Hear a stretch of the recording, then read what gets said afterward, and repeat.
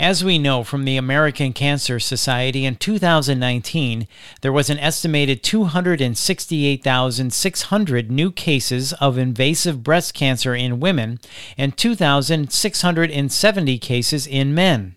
Additionally, there were an estimated 48,100 cases of ductal carcinoma in situ cases, and approximately 41,760 women and 500 men passed away from breast cancer in 2019.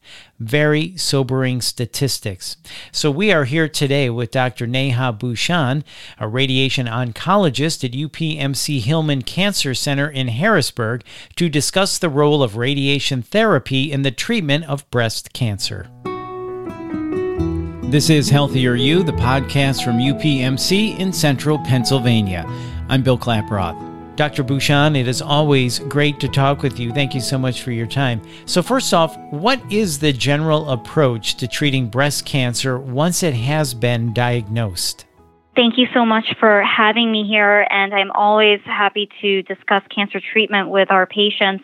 As I had discussed in my previous podcast, cancer treatment typically involves three pillars of treatment: surgery, systemic therapy, which includes chemotherapy and hormone therapy, and radiation therapy. So once all the necessary work, including imaging and biopsy, has been done, and we know the staging of the patient's breast cancer, we can determine what treatments are necessary.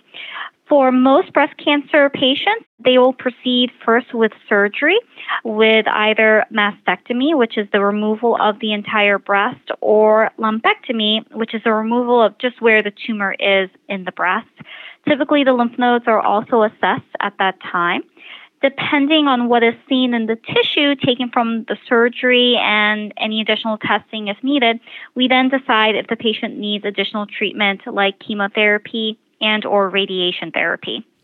Okay, so let's talk a little bit more about radiation therapy. What types of breast cancer radiation therapies are there? There are several ways that we can deliver radiation depending on the machine, the target, the dose, etc. So when the patient meets with the radiation oncologist, they will review the patient's entire oncologic history, determine what is the optimal treatment or treatments for that specific patient.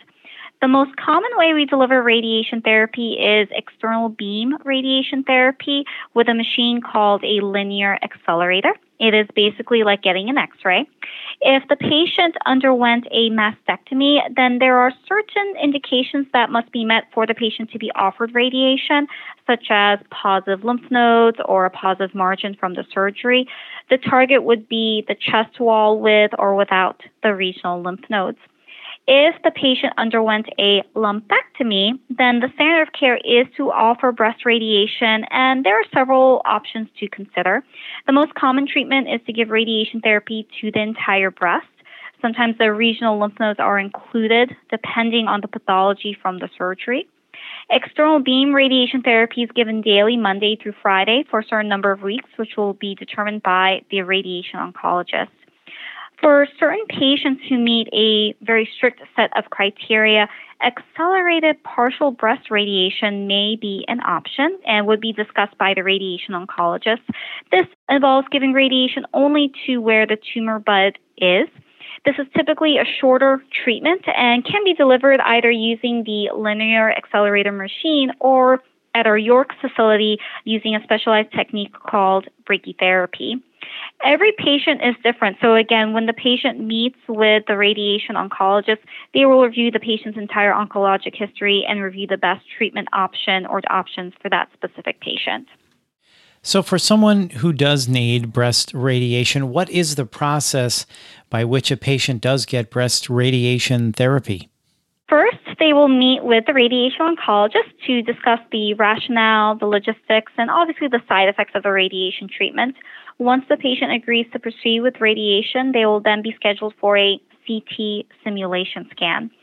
We do customized radiation. Everyone's tumor and body anatomy is different. So we fit the radiation beams to the patient's specific tumor and anatomy.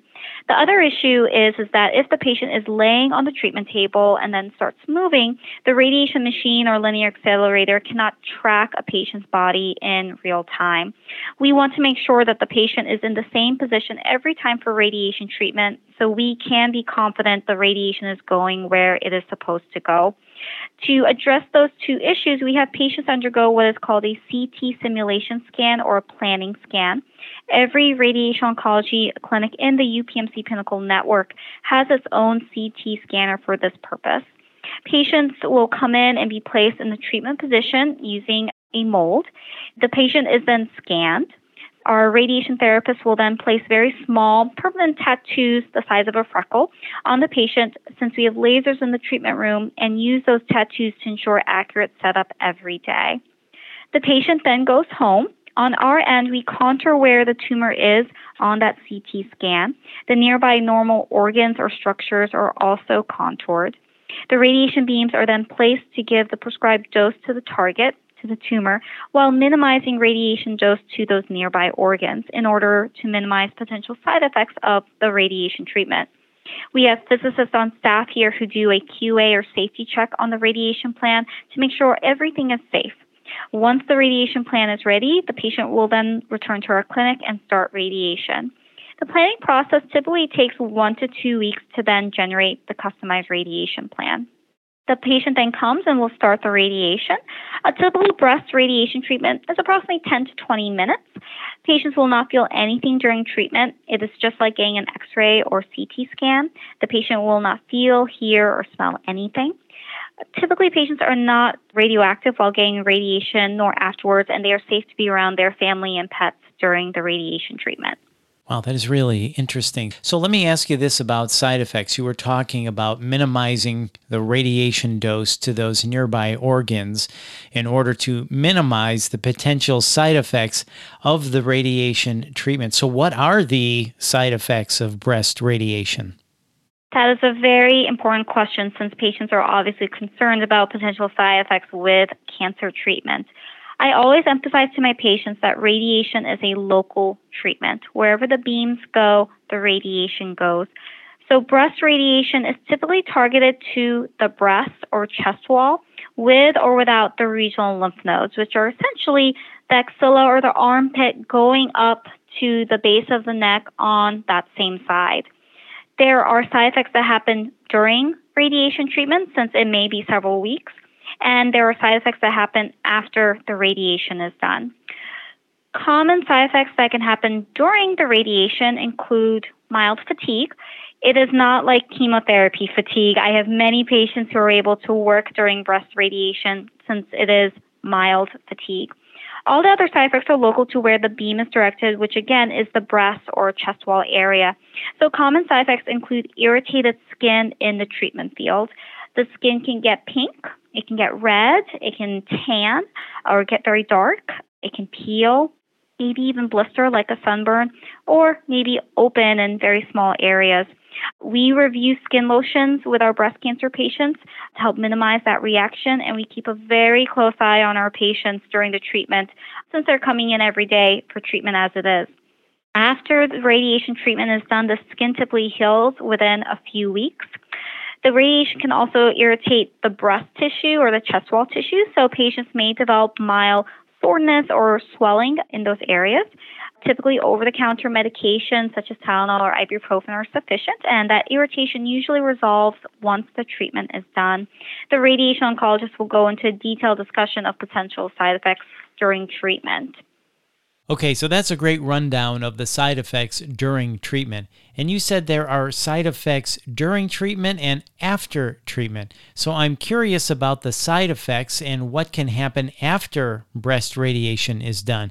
Can you go more into depth on that? Of course. After the radiation is done, the skin typically heals very well once the radiation is done, especially in the open areas. And a very small percentage of patients may have permanent skin changes after the radiation. The breast or chest wall may develop scar tissue, which may affect the cosmetic look of the breast. there's a very small risk of breast lymphedema, which is persistent swelling of the breast that may cause pain or discomfort. We have an excellent physical therapy clinic with select physical therapy called Revital, which is dedicated to our breast cancer patients and can help with breast lymphedema if that occurs. A small sliver of the underlying lung on the treated side may be exposed to the radiation, so scar tissue can develop in that exposed lung. The risk of any permanent breathing changes from that scar tissue is very low. There is also a very low risk of that lung scar tissue getting inflamed, causing a pneumonia-like condition that we call radiation pneumonitis. If that occurs, we treat with high-dose steroids, and that typically resolves the issue. There is also a very low risk of any injury to the underlying ribs or chest wall nerves. Now, a small sliver of the heart may also be in the radiation field for left-sided breast cancer patients. And what we worry the most about that is scar tissue may develop in any exposed coronary blood vessels, which are the vessels carrying blood to the heart, so that it can do its job. So I basically consider left-side breast radiation to be a risk factor for developing heart disease. There's also a very low risk of radiation causing a second cancer. Again, the radiation oncologist will go into a very detailed discussion of potential late side effects that may occur after breast radiation treatment. So let's continue this discussion about the heart. And you said that a small sliver of the heart may be in the radiation field. Are there ways to be safe with radiation to the heart? Yes. Patients with left-side breast cancers are understandably very concerned about how radiation may affect the heart. So obviously, we take that very seriously. That is why we do a detailed planning process to develop that customized radiation plan and reduce the radiation dose to the heart as much as possible. We also have an additional technique available at all of our UPMC radiation oncology facilities called deep inspiration breath hold. So interestingly enough, when you take a deep breath in and hold it, your heart actually changes position within your chest. It moves down and away from the front of your chest, which is the target of the radiation. Now, obviously, we can't ask patients to hold their breath for 10 to 20 minutes for radiation treatment. All we need is for them to hold their breath for at most 20 seconds at a time. That is the maximum amount of time we need to deliver one field, and typically a breast radiation treatment may use 3 to 4 fields to deliver one treatment. So patients will be asked to hold their breath, and a field will be delivered. They can then breathe, and then they'll hold their breath again, and the next field is delivered, and so forth until the entire treatment is given. We use very specialized technology to accomplish this, which we review with the patient when they come in for that CT simulation scan. We have been using this deep inspiration breath hold technology for over 5 years now and have had great success with it. So we are already safe with the radiation dose to the heart, and this technique really helps us further reduce the radiation dose to the heart. Really great information and comforting to know all the safety procedures that you take.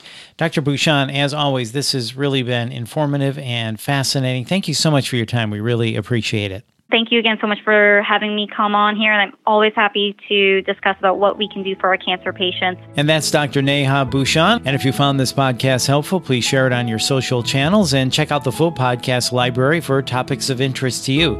This is Healthier You, the podcast from UPMC in Central Pennsylvania. I'm Bill Klaproth. Thanks for listening.